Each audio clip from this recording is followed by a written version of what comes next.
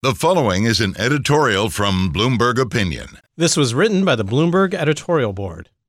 Citing concerns about America's long-term fiscal position, Fitch Ratings has marked U.S. debt down from AAA to AA+. The new rating has no material regulatory implications and barely even registered with bond markets. In effect, Fitch was telling investors what they already knew. Yet the issues that Fitch is pointing to are real.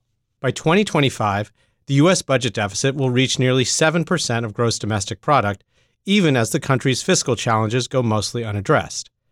These include a rising debt service burden, soaring healthcare costs, and dwindling Social Security funds.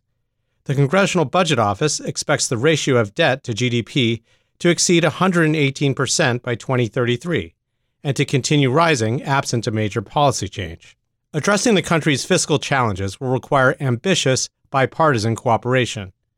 Right now, that's hard to imagine, and the problem could get worse before it gets better. This was written by the Bloomberg editorial board. For more Bloomberg Opinion, please go to bloomberg.com/opinion or OPIN Go on the Bloomberg terminal.